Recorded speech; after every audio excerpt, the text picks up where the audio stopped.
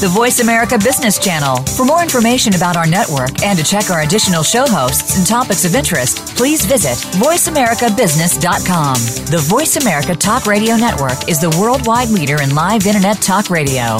Visit voiceamerica.com. The views and ideas expressed on the following program are strictly those of the host or guests and do not necessarily reflect the views and ideas held by the Voice America Talk Radio Network, its staff, and management. Like a chrysalis, we're emerging from the economy of the Industrial Revolution. An economy confined to and limited by the Earth's physical resources, into the economy in mind, in which there are no bounds on human imagination, and the freedom to create is the most precious natural resource.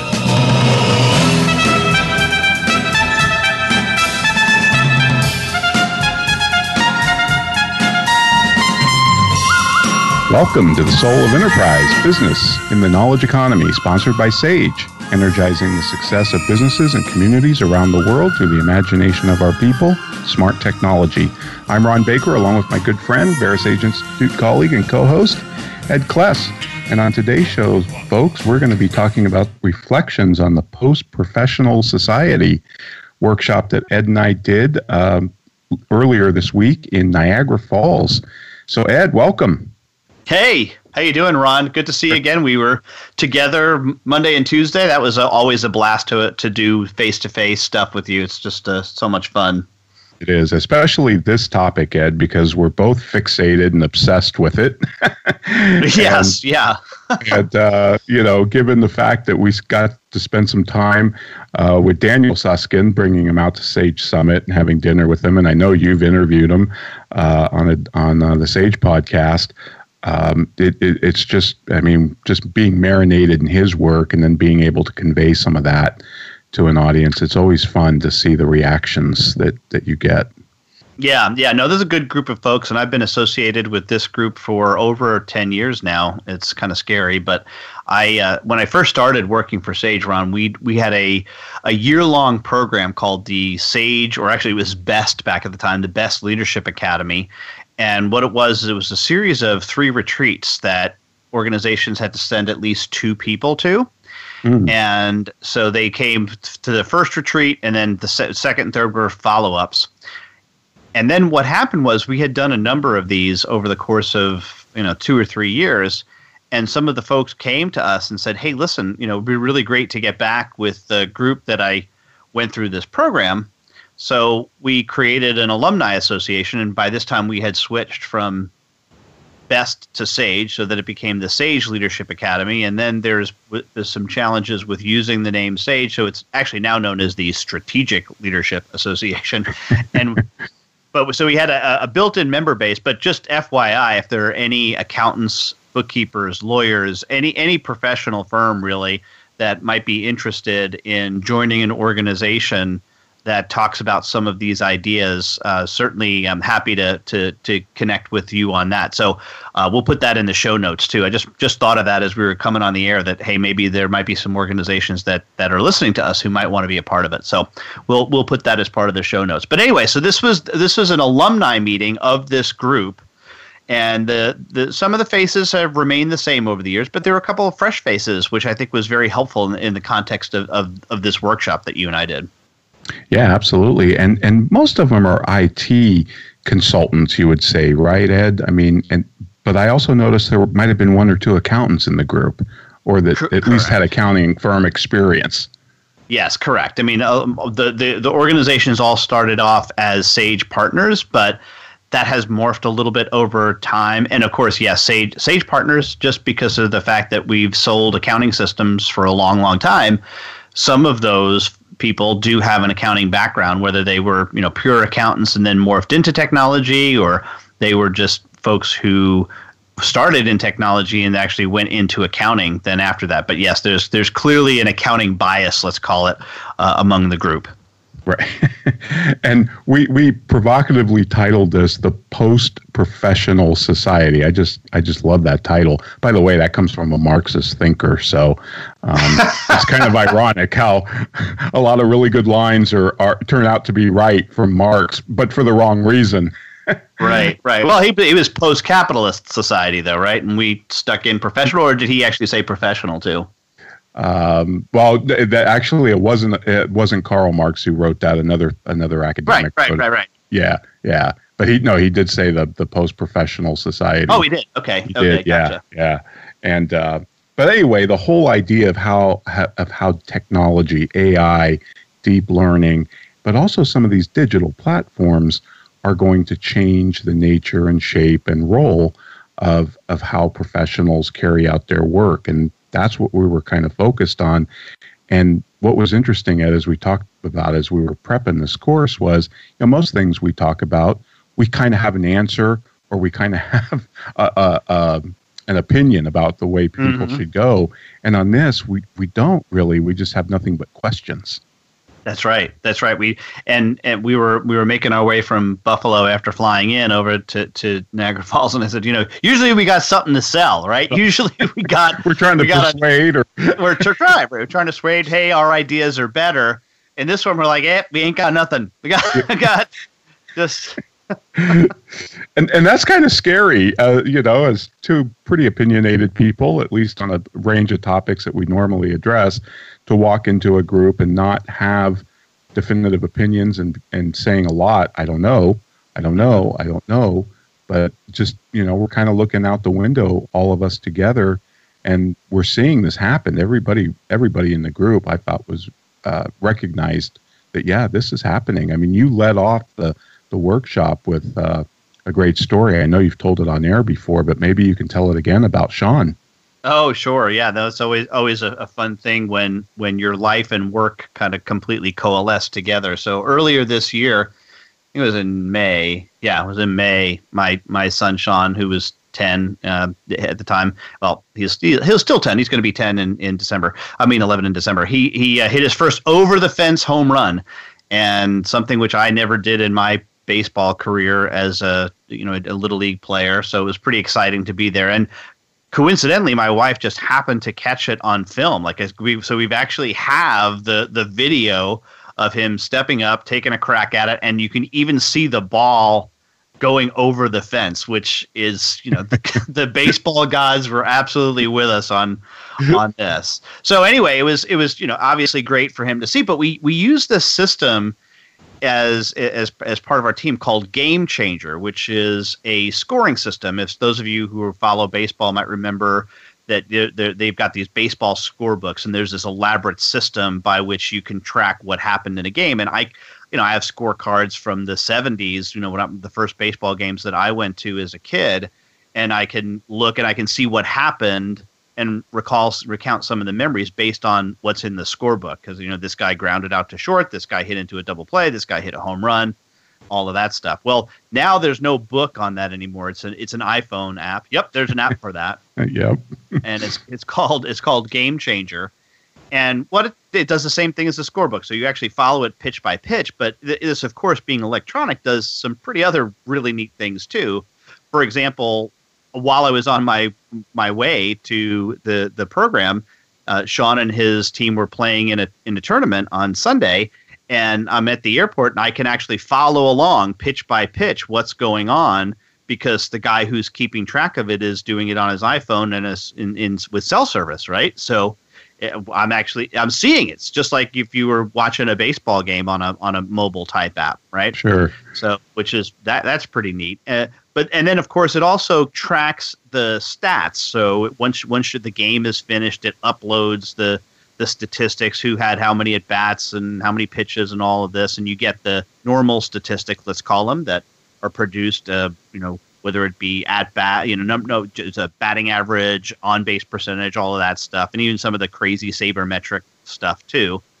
But then it also does, because you indicate where the kid hit the ball, it does spray charts, right? So you're like, okay, yeah, we got to move the second baseman over on this kid because he tends to hit this way.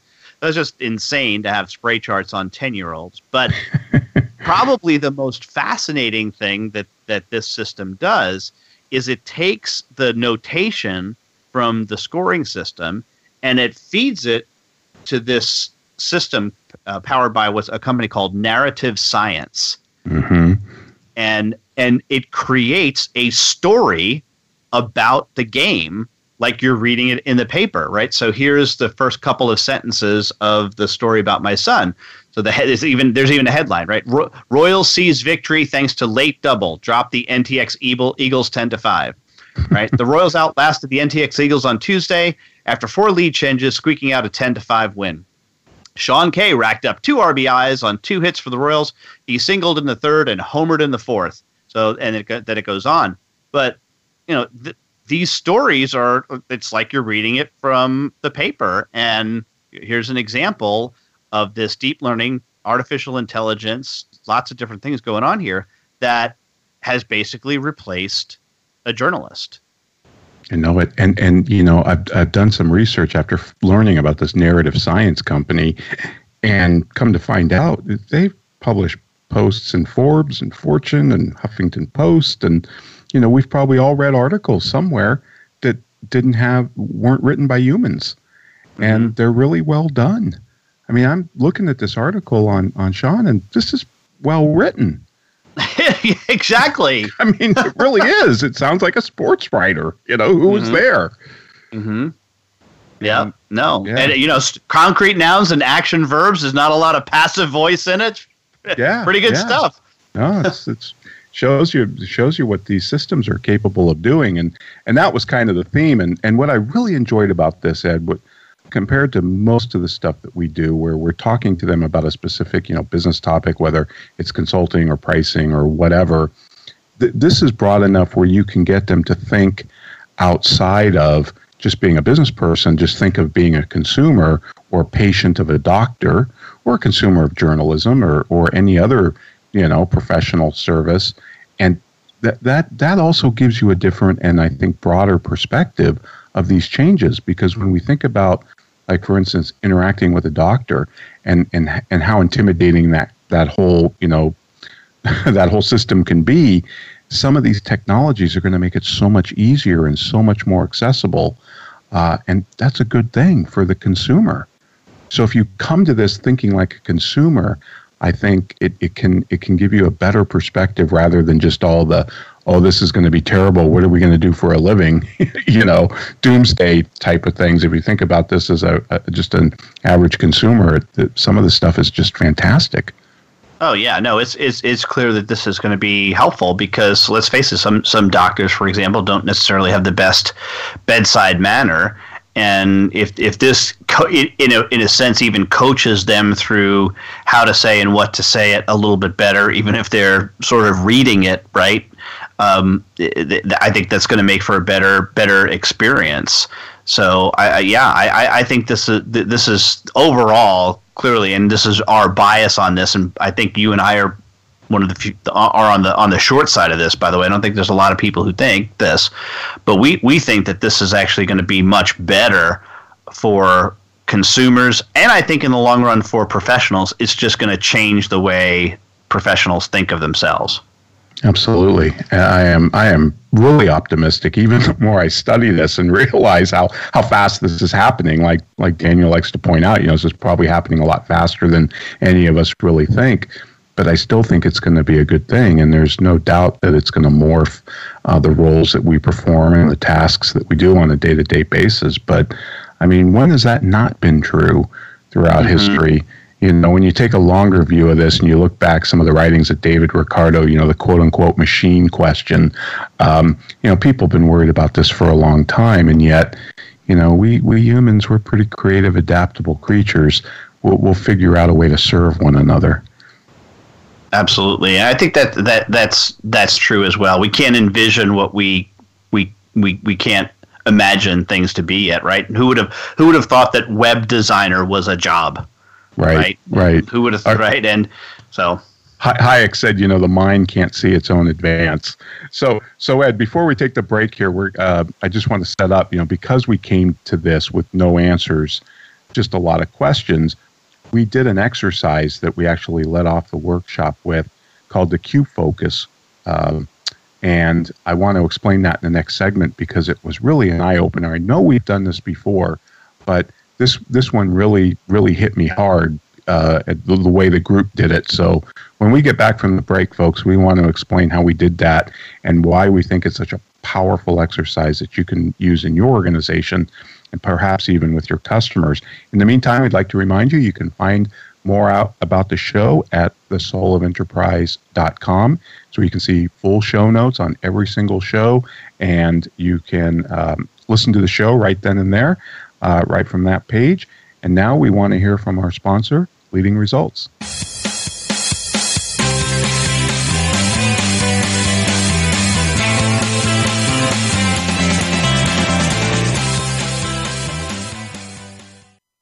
Become our friend on Facebook. Post your thoughts about our shows and network on our timeline. Visit facebook.com/Voice America. Is your website just a brochure, or is it your best salesperson? If your site is not the best lead generation tool you have, we should talk. We are Leading Results. We build websites and marketing programs that impact your bottom line. Using HubSpot or WordPress, we'll create a website and supporting marketing program that gets your business found, converts web visitors to leads, and provides clear tracking on what is and is not working. Learn about our team and approach to your success. Visit leadingresults.com/TSOE to find out more. Have you ever read a book that changed your life? I sure have. But have you ever read a book where the foreword changed your life? Me neither. Hello, I'm Greg Kite. I wrote the foreword to Ron Baker and Ed Kless's new ebook, The Soul of Enterprise, Dialogues on Business and the Knowledge Economy. The value of this book is found entirely in its foreword. So when you buy it, think of it as buying the foreword and getting the rest of the book for free. Available now for download exclusively on Amazon.com. We're always talking business. Talk to an expert. Call now toll free 866-472-5790. That's 866-472-5790. Voice America Business Network.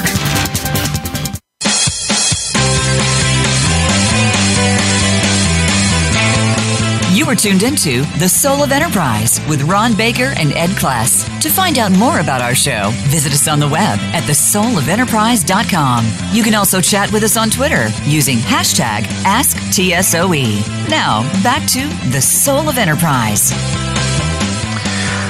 The workshop that Ron and I did earlier this week, actually, in Niagara Falls, Canada, was called the Post-Professional Society, and our show today is Reflections on the Post-Professional Society. So I think we have we're holding up a mirror to the Post-Professional Society. I think we got an enhanced Reflections on the Post-Professional. Do you see what I'm saying, Ron? It's a little bit, Yes. We're 4 levels deep into this. Right. Pretty scary. All right, well, but I want to talk, as you set up previously, about one of the exercises that we did called the question formulation technique. And this was an exercise that was developed by Dan Rothstein and Luz Santana. And they are of an organization called the Right Question Institute. Love that. I love that. Yeah, I know. That's awesome. The Right Question Institute. And you and I learned about this technique from the book by Warren Berger, not the Supreme Court Justice, different guy, called A More Beautiful Question. And we decided that we were going to try this exercise, and we've done it before, but this is the first time that I think we've done it as official and as close to the way that Santana and Rothstein lay it out. So I was really looking forward to trying this. And here's the way this works. The idea is for groups and individuals to come up with a series of questions about a particular topic. And the way it's done is a statement is developed, and that's known as the Q focus statement. And it's a short statement, and I'll give an example as we move through this.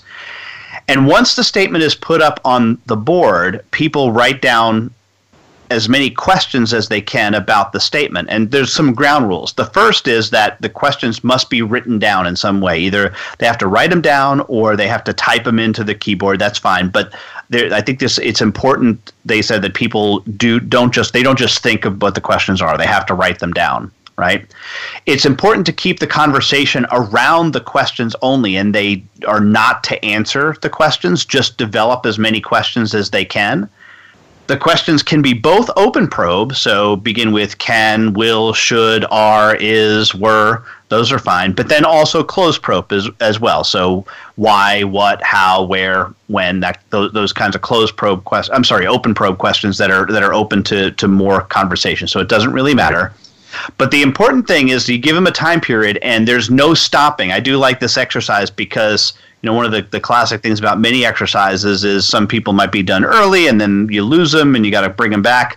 But one of the rules, the ground rules of this exercise is no. You've got to keep writing questions down until time expires. So that keeps them clearly involved. And I don't know if you noticed, Ron, but I didn't see anybody even attempt to finish early. They were still pretty focused on it. We could have even given them more time, I think, on some of these things. Yeah, no, I agree. So then the process is this. So you put up the statement, and then individuals write down as many questions as they possibly can. We gave them 5 minutes to do this. And then they share those questions that they developed with their group, or in our case, a table of 3 or 4 people, and then develop more questions after they share. That took them another 5 minutes, or we gave them another 5 minutes for that. And then probably one of the more interesting things, which is the groups then have another 10-minute conversation in which they do a couple things. One, they change closed probe questions to open probe questions and vice versa, right? And then open probe to closed probe. And there's a rationale for that, which I think is really interesting because it does really insist that you look at things differently. And then the fourth thing is they report out. Right, they report out on what they think was. Oh, I'm sorry. And then they have to develop the best 3 questions. They have to pick from all of the questions that they've developed as a group, which are the best 3 questions, and then lastly they report out on that as well. So the first statement we threw at them, and this is the one that was used in the book, is torture can be justified. Torture can be justified, and they ate it up, Ron, don't you think? I mean, they jumped right into it. This was a lot of fun. We opened with this. We didn't even talk about any Daniel Susskind work at all. We just opened right up with the Q question formulation technique exercise, and I think it worked really well. It does, Ed, because it gets people thinking in questions. We've all been part of brainstorming, sessions where you sit down and you're always kind of intimidated by, I got to come up with a brilliant idea or I'm not going to say anything. Right. Boy, is this going to be perceived as a stupid idea. And like we talked about, one of the things I walked away from this is this lowers the anxiety of people. It's pretty easy to come up with questions and it lowers your anxiety. And because your anxiety is lowered, I think you're more creative and more inquisitive and ask better questions. Yep. No, that is definitely the case, and you could even see that in the room. I think there was some joking going on and stuff, and people stayed very, very loose. And I think as pointed out in the book, the person with the least amount of knowledge can still ask an interesting and really good question. So you don't have to per se have the knowledge. It's one of some of the lessons from the book say we can all spot a really good question because a great question motivates you. You just want to dive deeper. You want to try and answer it. It's inspiring, and as opposed to say maybe an idea that could be more debatable. But I think the other thing is, like you said, the dumbest kid in the room can come up with a brilliant question. And that's really true. And that's kind of profound if you think about it. It's not about smart people sitting around brainstorming. It's about asking better questions, because wasn't it Socrates who said, half the wisdom's in the question, not the answer. And I found that very, very powerful from watching them do this exercise. Just the anxiety level in the room was so low, and it just seemed to bring out their creativity better. Yes, I wholly agree. And I think it was fun for them to think in questions. I think it takes a little bit of time to get used to it, which is why I think the idea of throwing something like torture can be justified as a cue focus, as the statement, to get them warmed up before you put whatever is the statement for them in their industry, right? Right. So to give them some time to get used to this notion of thinking in questions. But yes, I thought this was a fantastic improvement on the whole brainstorming process. It was way better than traditional brainstorming meetings. Or visioning or all of that, where you feel like you have to be smart or just not say anything because you're going to look like an idiot. Mm-hmm. So, yeah, and encouraging people to because I don't know the answer to this question. So Ed, we did this exercise. It went really good. They saw the power of it, this idea that, we want you to think in questions, not answers. And then you introduced some stuff from the Susskind book and recapped some of the trends that are going on out there. And, we've had Daniel on. We don't have to really get into that and rehash that. But then we went into another question force or question formulation exercise. And this time the statement wasn't about torture. It was something specific to their particular industry. So what was that statement? Yeah, and this was fun. So I'll give you the answer. The statement was, software implementation organizations will be obsolete.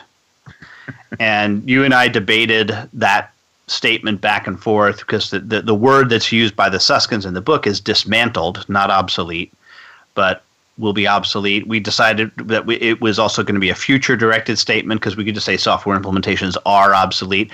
And, I don't know. There was some feedback from the group that this may have not been the best question for them. Like they thought that they thought that software implementation might have been too limiting already to their organizations. But I don't know. I do think it worked. But let's say if you're an accounting firm, I think it would just be the statement might be something like, accounting firm or the accounting profession will be dismantled. Right. That might be the Q focus statement that you would use for your organization. Right. I think we had in the debriefing after this exercise, they talked about how they didn't view themselves as software implementation organizations. And there was some debate about that. Well, then what are we doing? There's always some type of software implementation, and some of them didn't like the word consultant and all of that. So that was a very interesting discussion. But So I remember one participant said, I don't like the fact that you called us software implementations, but that's what we are. I think that's what he said. He didn't like it, but he didn't deny the reality. So when you're structuring these exercises, I think it does make you really do have to put some thought into that statement that you're going to have them think about and turn into questions, because it's going to be really powerful. That's why that torture can be justified as such a great generic statement, because you can think of a million questions right out of the gate about that. Well, what's justified?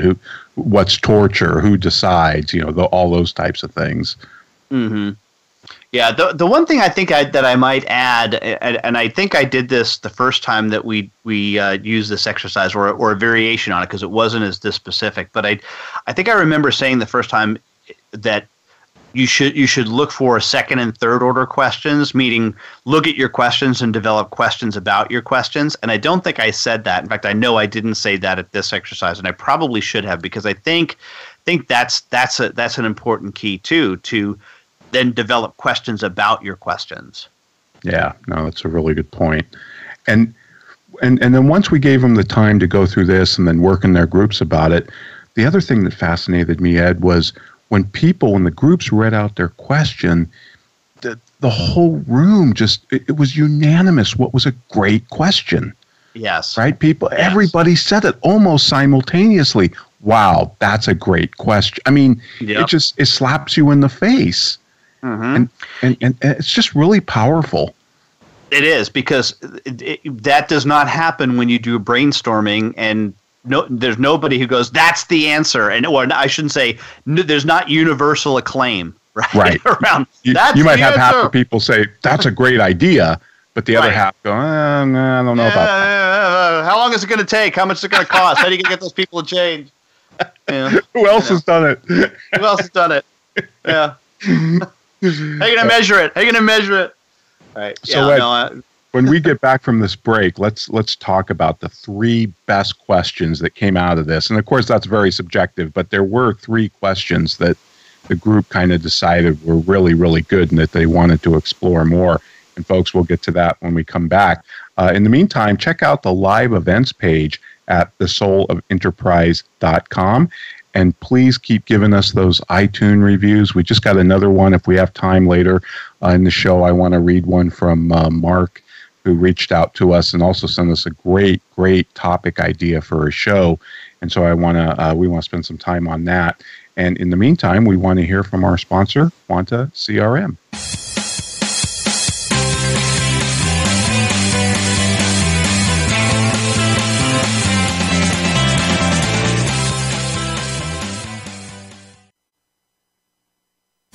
We're making it easier to listen to the Voice America Talk Radio Network live wherever you go on iPhone, BlackBerry, or Android. Download it from the Apple iTunes App Store, BlackBerry App World, or Android Market. We believe great companies can become even greater by challenging the status quo within their companies. The latest challenge to your status quo? The way people buy has changed. Buyers now control the majority of the front end of the sales process. Sellers must learn to facilitate a buying process, not conduct a sales process. Social buying signals are an opportunity for sales. Learn more. Go to quantacrm.com/ABC to request a copy of the white paper, Always Be Closing, a guide to the new art of social selling. Have you ever read a book that changed your life? I sure have. But have you ever read a book where the foreword changed your life? Me neither. Hello, I'm Greg Kite. I wrote the foreword to Ron Baker and Ed Kless's new ebook, The Soul of Enterprise, Dialogues on Business and the Knowledge Economy. The value of this book is found entirely in its foreword. So when you buy it, think of it as buying the foreword and getting the rest of the book for free. Available now for download exclusively on Amazon.com. The business community's first choice in Internet Talk Radio. Voice America Business Network.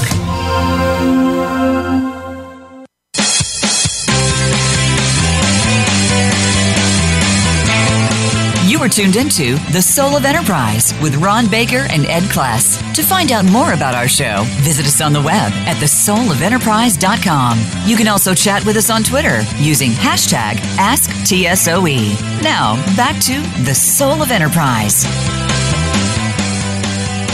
Well, welcome back, everybody. We're here doing reflections on the Post-Professional Society, a 2-day workshop that Ed and I ran earlier this week in Niagara Falls. And we'd like to remind you, if you want to email us, you can do so at asktsoe@verisage.com.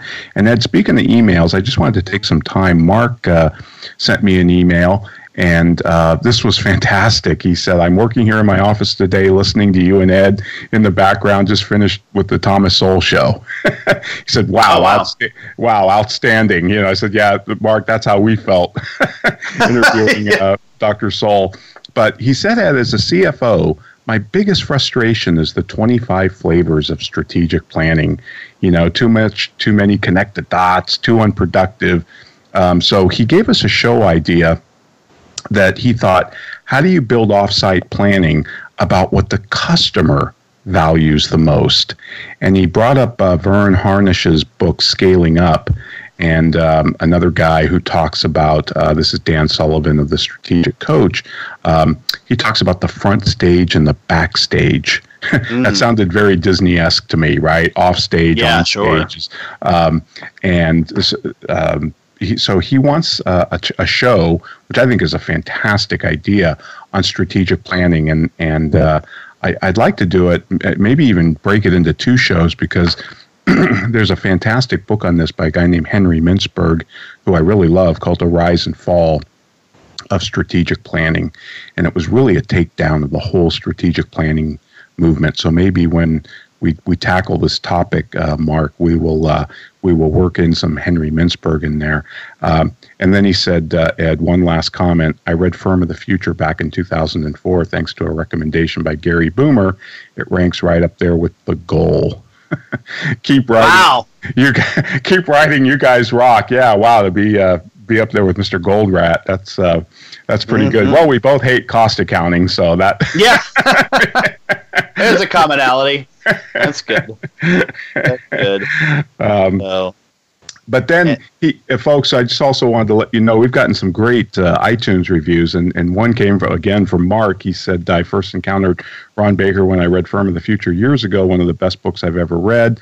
And he said, how did I miss this podcast until just recently? Love it. I've been through about 13 or so episodes and plan to get through the rest as quickly as possible. He said, Ed, also, a podcast is great when, 1, you go through one episode a second time, and 2, you take notes if you can do so. And then he gives some of his favorite shows or so far that he's listened to, like Dr. Tom Sowell, Dan Ariely, Joseph Pine. And then he says, by all means, make sure you go back and listen to the first 4 going back to 2014. The 2-part series on top 10 business myths is outstanding. And he said, Ed, keep dropping those baseball nuggets. No. The one on missing a home run by inches is classic. And that was actually told by Dr. Sowell. I thought that was a great line. And then he said this, Ed, Joe Polish and Dan Sullivan, sorry, you need to move over. The Soul of Enterprise is now my favorite podcast. Ron and Ed, keep leading, keep talking. So thank you so much, Mark. That's fantastic. We will address your topic. We think it's a fantastic topic. It's kind of ironic, Ed, that we haven't talked about strategic planning before, because I know you do some stuff around it, and I've done some stuff around it. So we definitely need to put that into the rotation. So thank you again, Mark. Really appreciate your kind words, and keep listening. No, yeah, absolutely. That's a wonderful review, and it's not, it's even better review than my mom did, so that's good. But while we're on the subject of podcasts, and I know this isn't a free writer show, Ron, so we got to get back to our topic, but I do want to mention and acknowledge Quanta CRM and the folks in Peter Wolf's organization who have been a sponsor of the show for over a year now, and they're finishing up their sponsorship, which is great. I think that's it's time to move on for them, doing some other things with their marketing funds, and we're good with that. But I wanted to actually shout out that Peter and a guy by the name of Wayne Schultz, who I know we've mentioned on the show before because Wayne is a pretty insightful guy, but they've started their own podcast called the SMB Jump Street Podcast, and it is a bi-weekly podcast, and I love this. This is their kind of subtitle. The only podcast guaranteed to deliver their unique brand of dumb advice about technology, news, and suggestions on how to survive in today's world of rapidly changing service models. So good luck, gentlemen. I hope you have as much fun as we do doing your show, because this is just such a wonderful experience. So thanks to Peter Wolf, the folks at Quanta CRM, for being a sponsor. We really do appreciate it.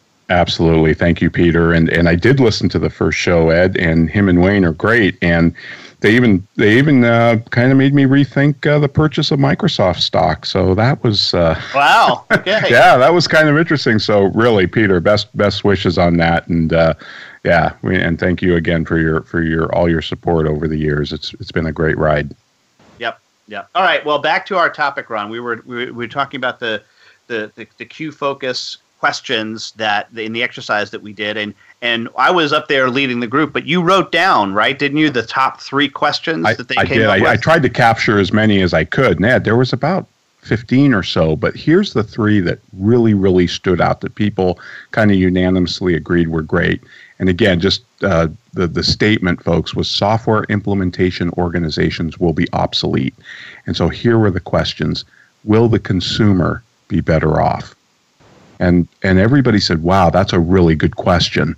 And, of course, that it brought to my mind right away the Aristotle quote, the guest will judge better of a feast than the cook. So yes. I've always put faith in the consumer, right? Market-tested consumer sovereignty, all of that, certainly more than I put faith in a professional. But and then the second question was, how can we lead the change to obsolescence? In other words, if we're going to become obsolete or dismantled, how can we do it?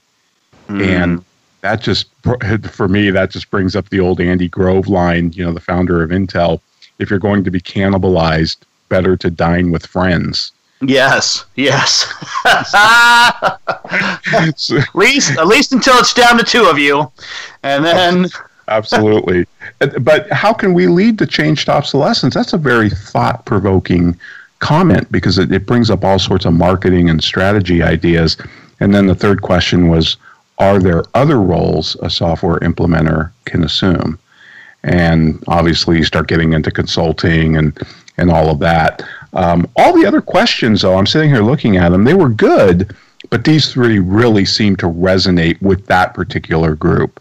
And they wanted to spend more time talking about that. So I just think that this is such a powerful exercise. And when we debriefed them about it, one of the things they said was, thinking in questions, you're less likely to assume too many things. That was profound. That was so profound. Yes, I remember the moment when that happened. That is an extraordinarily important outcome. It truly is. And then one person said it's easier than trying to solve the problem, which is certainly true, but that doesn't lessen the profundity of the questions. And they also said, and this is really interesting, this was harder than the torture exercise, the torture statement exercise, because of course it was more personal. Right. Like they said, we're being tortured with this. yeah. They're being tortured with this exercise now. Yeah. So, but it lowers anxiety and all of that, and I just thought it was just a very, very creative and innovative approach. And then they started talking about, we want to use this internally with the team, get them to start thinking in questions for a whole host of topics. And then they said, well, what about with customers? And then I thought, wow, now you're opening up really something that's got unbelievable potential, because you and I both know the potential of doing after-action reviews with customers. Right. Well, now imagine doing this exercise with a customer. I think that, or a group of customers, I think that could be really, really powerful. In a way, Ron, and I hadn't thought of this until we're talking here. This is a replacement for what we've talked about, the before action review, right? This effectively becomes the before action review, and so yet another replacement for traditional project management and timesheets is clearly the question formulation technique, because this is way up there on my list of things to do more often and as many times as possible, for sure. Yeah. No, this is I can see doing this in so many different areas, especially for a change management program that's significant, cultural change. This is really, really powerful. And I also think you get more buy-in, too, from people when they think in questions, because it doesn't feel like an answer or a plan is being imposed on you. Correct. It feels like you have more of a say in it. It's kind of like, the IKEA effect where, I built the thing and it looks like crap and it doesn't stand even, but I love it because I did it. Hey, my IKEA stuff turns out pretty good, actually. But no, that's okay. Yeah, no, I think you're right. Now that is one of the things that I noticed. If you do proper brainstorming, that you do get buy-in. If you do, regular proper brainstorming properly. But I think you're right. I think it's even more enhanced if it's surrounding the questions rather than a set of answers. Right. There wasn't any arguments, that you saw that you can see, or I've experienced with brainstorming sessions. When there was disagreements or challenges, it was just like it was on a different plane when you're framing everything in terms of questions rather than statements or ideas. And again, folks, if you conduct one of these things or you're part of one of these exercises, I think you really need to live through it to experience just how profound this really is. I really hand it to the Right Question Institute, Ed. It's brilliant. No, it is absolutely brilliant, and more look for more of these things, because I hope that this becomes something that does get picked up in mainstream business a whole lot more, because I really think it would be helpful in those back to the healing leadership stuff with my friend Howard Hanson and all that, because of that lowered level of anxiety. This is a leadership tool that is unlike any other you and I have encountered. So Yeah, because what's Howard love to say? There's an inverse relationship between creativity and anxiety. Anxiety. That's exactly right. And the more creative the more anxious you are, the less creative you will be. There's no that is an absolute fact. And there's no way to turn on creativity because, and in fact, it makes you anxious. Right, to say I got to be creative now. Yeah, right? I have a great idea now. but thinking in questions, I don't have to come up with the idea. I've got to think about the questions. I think that makes the big difference. So good stuff. Well, Ron, already up against the third break. You were right. We were prepping for the show. You said it was going to fly by, and you're absolutely right. It has. So please, folks, if you want to get a hold of us, ask TSOE@verisage.com. Also, look for some emails from us regarding our new online community. We hope to fully launch that as of the first of the year, but right now it's building. So if you want to be a part of that, we want you to be as well. But right now, we want to hear from our sponsor and, of course, my employer, Sage.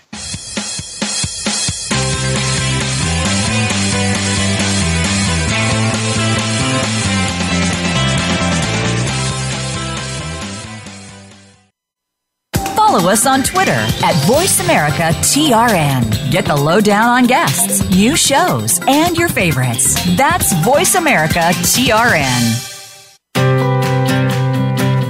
4 new employees, a 20% increase in revenue. Being one of the 9 million women business owners in the U.S. These are your proudest numbers, your landmarks of growth and success. Sage helps you achieve business milestones with cloud and software solutions that lead to deeper financial insights. Believe in your numbers. See what Sage can do for your business. Visit BelieveInYourNumbers.com today. Have you ever read a book that changed your life? I sure have. But have you ever read a book where the foreword changed your life? Me neither.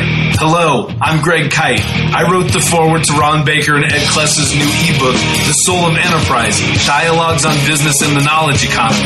The value of this book is found entirely in its foreword. So when you buy it, think of it as buying the foreword and getting the rest of the book for free. Available now for download exclusively on Amazon.com. We're always talking business. Talk to an expert. Call now, toll free, 866-472-5790. That's 866-472-5790. Voice America Business Network.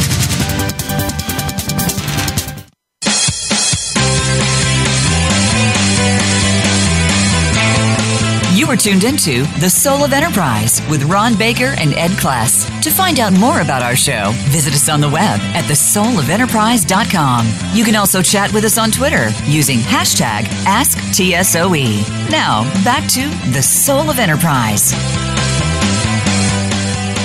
Welcome back, folks, and we'd like to let you know that if you want to get a hold of me or Ed, you can do so at asktsoe@verisage.com. And Ed, ever since reading the Susskind book and a couple others, I've just been kind of fascinated with this, especially AI and deep learning things, and watching some of the documentaries on Watson, winning in Jeopardy and all of that, and so immersing myself in some of these books. One book that I really liked was by Kevin Kelly. It just came out earlier this year called The Inevitable, and it's kind of 12 trends that he talks about technology. I think he's the editor or former editor, I'm not sure, of Wired magazine. And I really enjoyed the book. And in fact, I learned about the book from Russ Roberts' Econ Talk podcast. And I thought that was a really interesting discussion. So I read the book, and one thing that really struck me was he talks about generative value. Now, you and I spent a lot of time talking about value, but when I read this, I thought, wow, this could really be pretty thought-provoking to speak to on this, especially on this topic. How are we going to continue to create value as professionals, or indeed any other type of business in the future? As AI gets better and all these technologies and platforms comes out. So he talks about generative value, and here's his description. He says, it's a quality or attribute that must be generated at the time of the transaction. It cannot be copied, cloned, stored, or warehoused. So then he goes on to list 8 items that can create this idea of generative value. The first one is immediacy, So we've always seen this with like movies, right? When a movie comes out, the only way to see it is to go into the theater, Right. You want to be the first one to see the blockbuster movie, so you don't hear spoilers and all that. Yeah. Mm-hmm. So you can talk about it and be cool. Same with books too, right? Hardcover books. Publishers have known this this is decades old, pricing discrimination idea. But then he talked about beta versions of apps. And I thought, a lot of people do brag about that. And I don't know, you're more informed on this than I am, but 10 or 20 years ago, you didn't want to go anywhere near a beta version of anything. And now it's a badge of honor. Yeah, it is, but it has always had that quality. I mean, I can remember, downloading a beta copy of, I think it was Windows NT Server. Okay, so I'm dating myself here, and just thinking this is like the coolest thing ever, because we were working with boring Novell NetWare and it was just neat to have a Windows based server, and it was beta code, and but people, you're you're crazy. Yeah, I'm a techno geek. So I'm talking about this in terms of mass consumer. Yeah, right. You're right. Yeah, it's cool. Right. It's hip to be in the beta program now. You're right. Yeah. Yeah, in the early adapter or the innovators or whatever. So immediacy. Yep. His second one of generative value is personalization.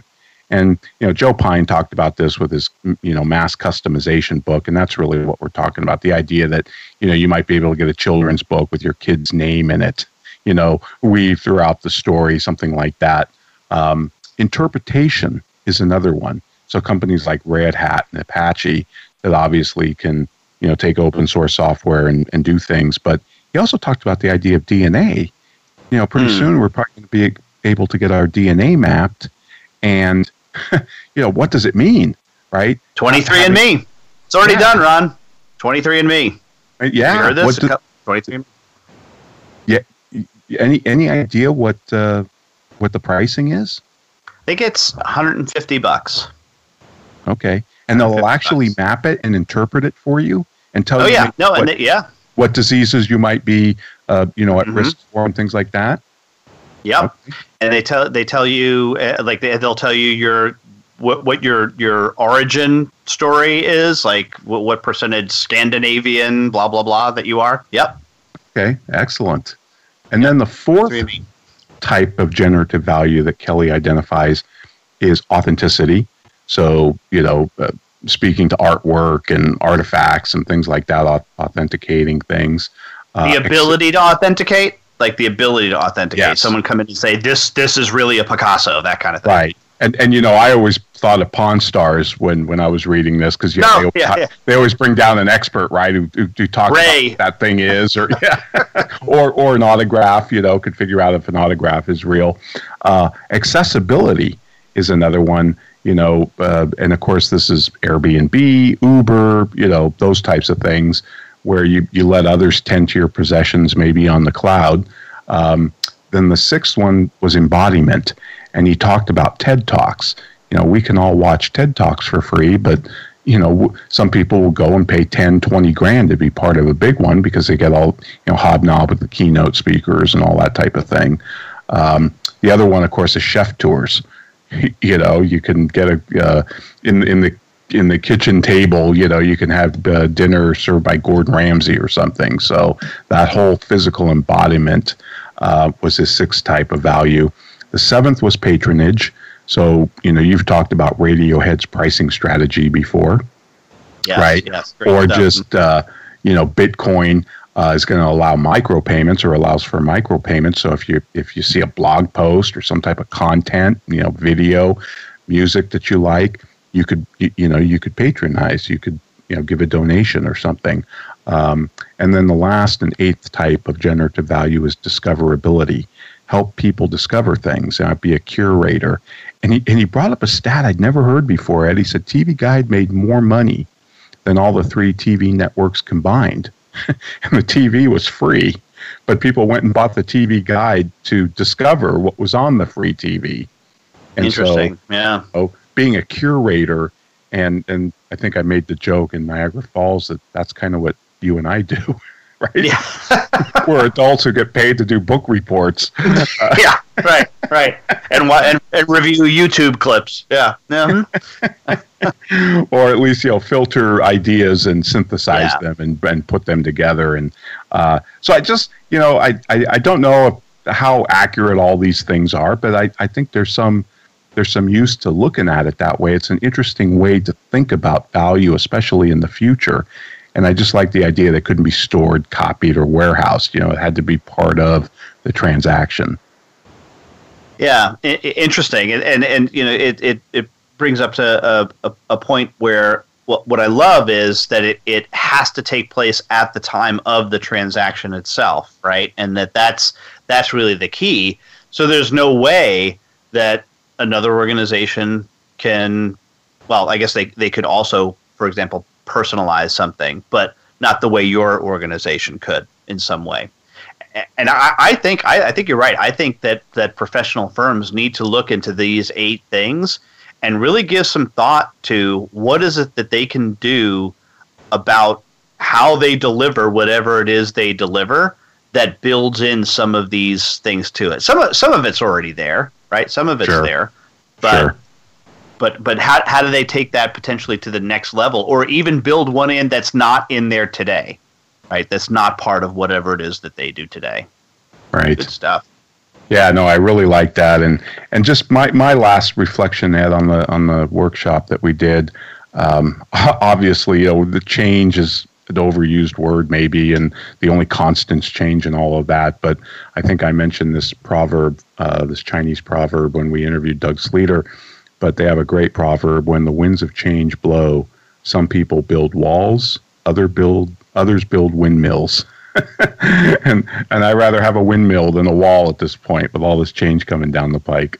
Yeah, no, I completely agree. So, what are we going to do next week, my friend? Ed, Free Rider Friday. Nice. It feels like it's been months, but I can't wait. No, and we were in Canada for our last Free Rider Friday too at the IPBC conference. So I'm looking forward to doing Free Rider Friday with you again. Fantastic. I'll see you in 167 hours.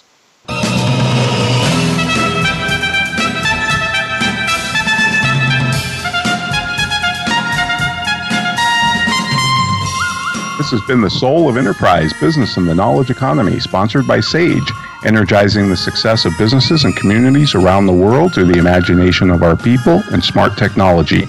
Join us next week, folks, on Friday at 1 p.m. Pacific. In the meantime, feel free to check out our show at thesoulofenterprise.com. We'll have full show notes on today's show, and also you can contact Ed or myself at asktsoe@verasage.com. Thanks for listening, folks. Have a great weekend.